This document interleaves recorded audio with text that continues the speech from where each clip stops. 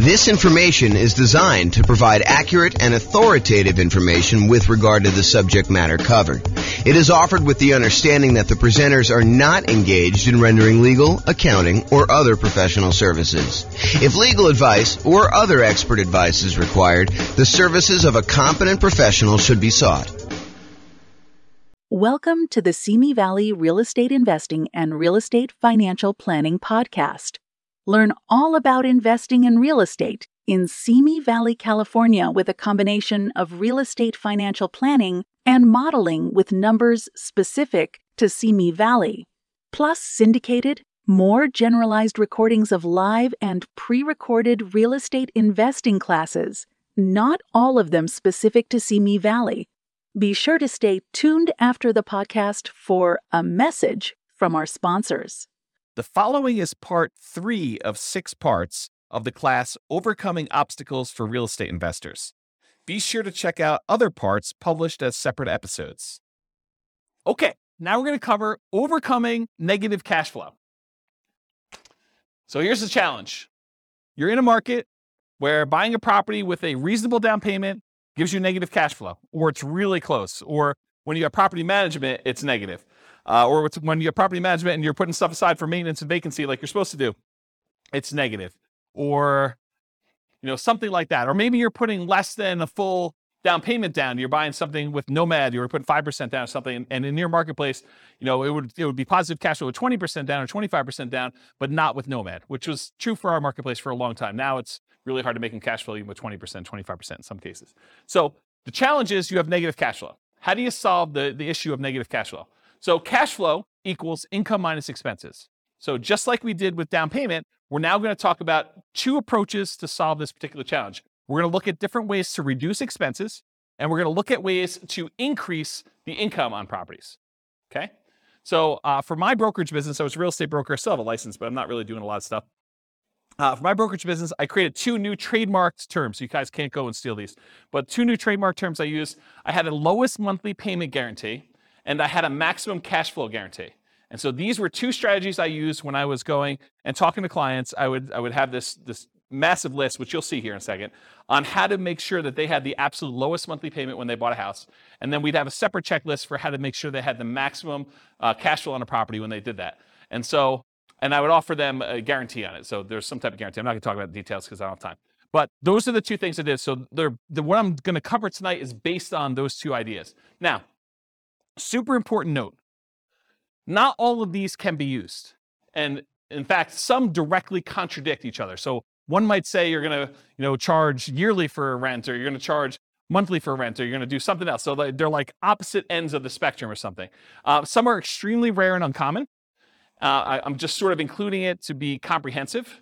And you can use what you can to optimize for your unique situation. So pick and choose what works for you, ignore the rest. This is sort of a checklist for you to go down and do it. In fact, I have a checklist. I think it's called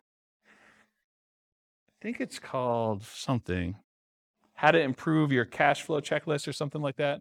I don't know. Someone will remember it. I'll put the links to downloads in the show notes for people. Okay, so let's talk about reducing expenses. Here's part 1. This is pretty comprehensive. It's a pretty big list. So I'm just going to ask you the questions. You think about them. So can I put more down to reduce the amount I'm borrowing? You borrow less, your payment's going to be less. Can I put more down to improve your interest rate, lower loan to value? Little known fact, you put 20% down, you get one interest rate. You put 25% down, your interest rate gets better. It's a lot of times much better to put 25% than 20% down. In some cases, if you're doing owner-occupant, it's actually better putting 5%, but I digress. Next question, can I pick a loan with lower closing costs, especially if I'm financing the closing costs? So try to pick a loan where your closing costs are cheaper, especially if you're kind of rolling those into the loan. Can I put more down to eliminate or reduce private mortgage insurance, PMI? Your private mortgage insurance is insurance that you pay so that should you have a foreclosure, should the property go back to the bank, it protects the lender from the losses they may have. So you're paying an insurance policy to protect the lender for them agreeing to loan you more money to buy a property where you're putting less than 20% down. Can I pay for private mortgage insurance in one upfront lump sum payment instead of monthly? That'll save on your monthly costs, improve your cash flow. Has my equity increased enough to request the removal of private mortgage insurance? So if your property value's gone up, you paid down the loan enough where you're now below 80% loan to value, and your lender will remove PMI for you if you make a request. Can I change the loan term? Oh, I missed one. Can I get seller concessions from the seller to buy down interest rate and or cover closing costs? That's another way. Can I change the loan term to reduce my payments? I heard at one point recently that they might be bringing back 40-year loans. Yep, so 40-year loans. So someone says that they're here now. So if you do that, you increase your loan term, you might actually have a lower monthly payment doing that. If you were considering doing a 15-year loan, you could do a 30-year loan, which is much more common. Can I get an interest-only loan where you're not paying any principal each month? That'll lower your payment pretty considerably.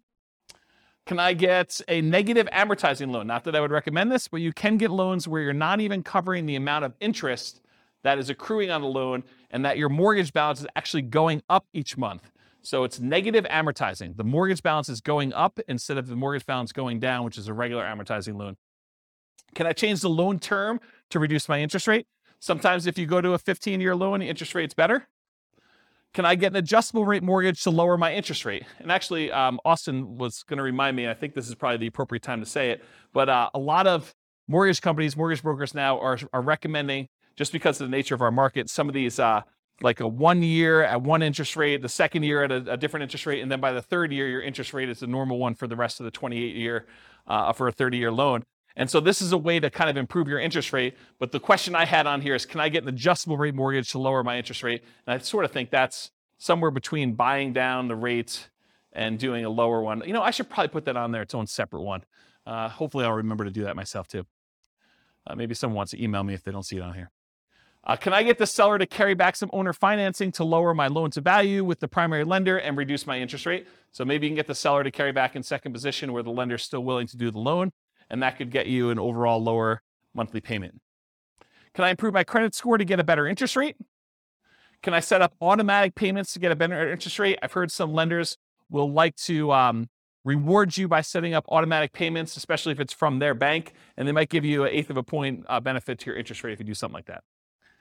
Can I get a better interest rate if I have additional accounts, more money deposited with the lender? Some lenders may do that. Can I lock or float down my interest rate? We talked about this. We talked about the shocks and, my client going under contract before interest rates went way up. Well, if they had locked their interest rate, that would have actually improved their thing. Or float down the interest rate is where interest rates are headed down and you are able to get it lower if the interest rates drop by a certain amount between when you initially locked your rate and when you close. Can I add a family member or a friend to the loan to get a better interest rate? Maybe your credit score is such that if you had someone else as a co-signer, it would actually improve your interest rate. And then on the counter side of that, can I remove a weak borrower to get an interest rate? So you and your new spouse are in love and they do not have a really good credit score, but you are committed to buying a house together. Well, it might be better for you to buy the house yourself and then add them to title. Go talk to an attorney and add them as an owner to the property, but they're not on the loan because it would actually hurt your interest rate to do so. Where was I here? Can I partner with someone to get better loan terms? So could partner with a better qualified person. Can I find another lender with better rates or fees? Have rates dropped enough for me to refinance and get a better rate? Is my loan old enough where I would be willing to refinance to extend the term of the loan? So maybe you got 20 years left on it. Maybe you refinance it. Now you go back to a 30-year term and maybe also get a better interest rate to lower your monthly payment. So those are the strategies with your lender. Strategies if you own another property. Can I do a cash out refinance on another property to then buy or refi this property? So you got a lot of equity somewhere else. You pull money out of that one. You use it to put 25% down and maybe instead of 20% down to get a better interest rate on the one you're buying. Does it make sense to cash out refi another property to put a larger amount down on this property? I think that's what I just said. Should I do a rate and term refinance in order to get an overall better monthly payment before financing this property? So maybe you're going to go over the 10 loan limit, or maybe you're going to go over some other limit that the lender has where you go into a different pricing tier and you want to go and refinance another property to improve cash flow on that before you go buy this one and kind of lock yourself in where you can't quite do it as easily after that. Any questions on this so far? Searching for homes, can I search for properties where the seller is willing to include seller concessions? Seller concessions is money that the seller is willing to provide to you when you go buy a property that you could use for closing costs, including buying down the interest rate in your loan to make it a better interest rate. Can I search for less expensive homes, as another example? Making offers. Can I offer less to reduce my purchase price? If you offer less and you're able to buy the property for less, you end up borrowing less, you end up paying less in monthly payment. Can I ask for seller concessions to buy down my interest rate?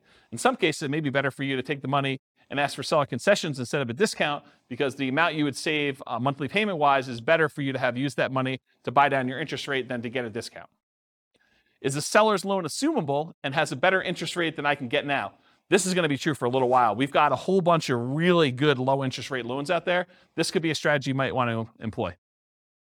Would the seller consider wrap financing, and would that be better terms than I can get now? So offer to do some creative financing with the seller, see if they're willing to do that. Can I buy the property subject to the existing financing, more appropriate wrap financing, where you're able to do that? Can I buy the home on installment land contract, get better terms? Can I get private financing with better terms from family or friends? Maybe grandma wants to loan you money for 30 years at 3, 4, 5% because she's got it in a CD. Can I pay cash for closing costs to keep my monthly payment lower than if I finance them? And finally, on the making offers point, can I buy properties that do not require rent-ready or fix-up costs and use that money as down payment, or to buy down interest rates instead? Any questions on this list? Is this helpful? Seeing all these? So instead of buying a property that needs paint and carpet and all that other stuff, and you're going to need $10,000 after you close, use the $10,000 to go buy a property that doesn't need that work and buy down your rate instead. Owning and managing property, can I correct incorrect information with the county assessor about the condition or the characteristics of my property to lower my property taxes? Can I contest property taxes when appropriate to keep my property taxes minimized? Can I vote appropriately for changes in taxes that affect property taxes? Can I manage the property myself and still keep up with the latest laws, best practices, and compliance issues? Save on property management fees. Can I shop around to get high-quality property manager with reasonable fees? Can I maintain my property to minimize time between tenants? Can I insist my property manager utilize best practices, marketing early, raising rents with each lease renewal, etc.? Can I review my property management statements carefully for mistakes? Can I raise my property insurance deductible and take on more of the property insurance risk personally? It's a trade-off, right? Because when you have a claim, you're probably paying for that. But if you feel like you need cash flow now for certain reasons, you may want to do that. Can I add or remove people from my property insurance policy to improve the rate I'm getting? Property insurance is based on credit score partially. Can I evaluate the exact property insurance coverages to make sure that you have appropriate level of coverage? Maybe you're overinsured, maybe you're underinsured. Can I compare insurance rates to keep insurance premiums competitive? Can I make sure tenants and tenant buyers have renter's insurance? Can I get a discount paying for HOA insurance or other bills in advance? In some cases, you can get a discount by doing certain things in advance. Can I sign up for auto pay on utilities to avoid any per bill fees charged by utility providers? And can I use quality replacement maintenance materials to lower the overall cost of maintenance over time? Any questions on this one? Helpful stuff? Good. All right, so we just covered all the different ways to kind of reduce expenses. And we primarily focus a lot of stuff on mortgages because that's one of your largest percentage-wise expenses on a property. Now we're going to talk about ways to increase income. So maximize income, part 1 of 2. Can I subdivide my property into multiple units to increase rent? For example, rent upstairs or rent downstairs separately. Can I rent by the bed or by the bedroom? Can I rent parts separately like a garage or the community pool or RV parking or RV in the backyard as a vacation rental? Can I add some other type of income for the property? Can I add services, utilities like high-speed internet for an extra fee?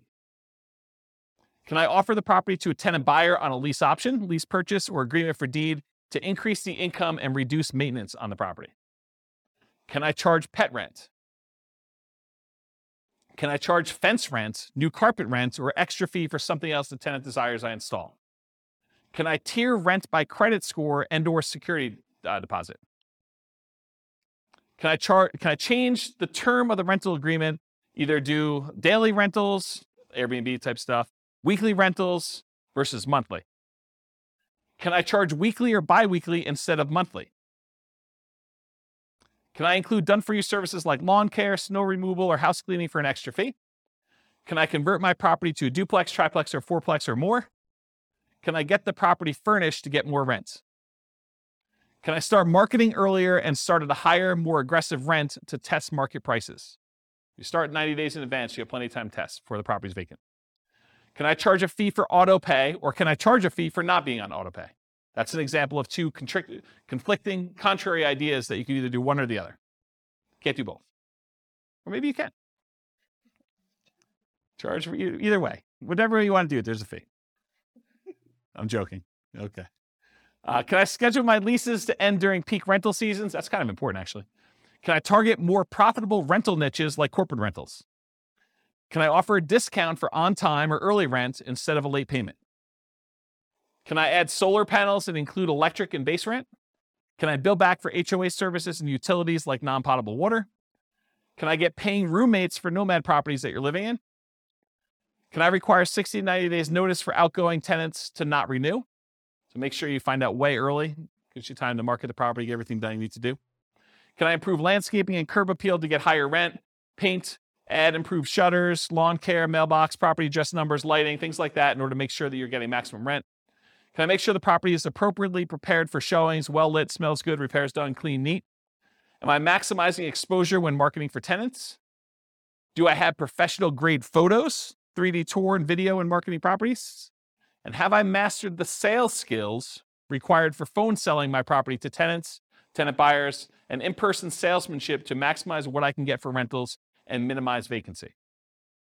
Did I miss any? Good list? This concludes part 3 of 6 of Overcoming Obstacles for Real Estate Investors.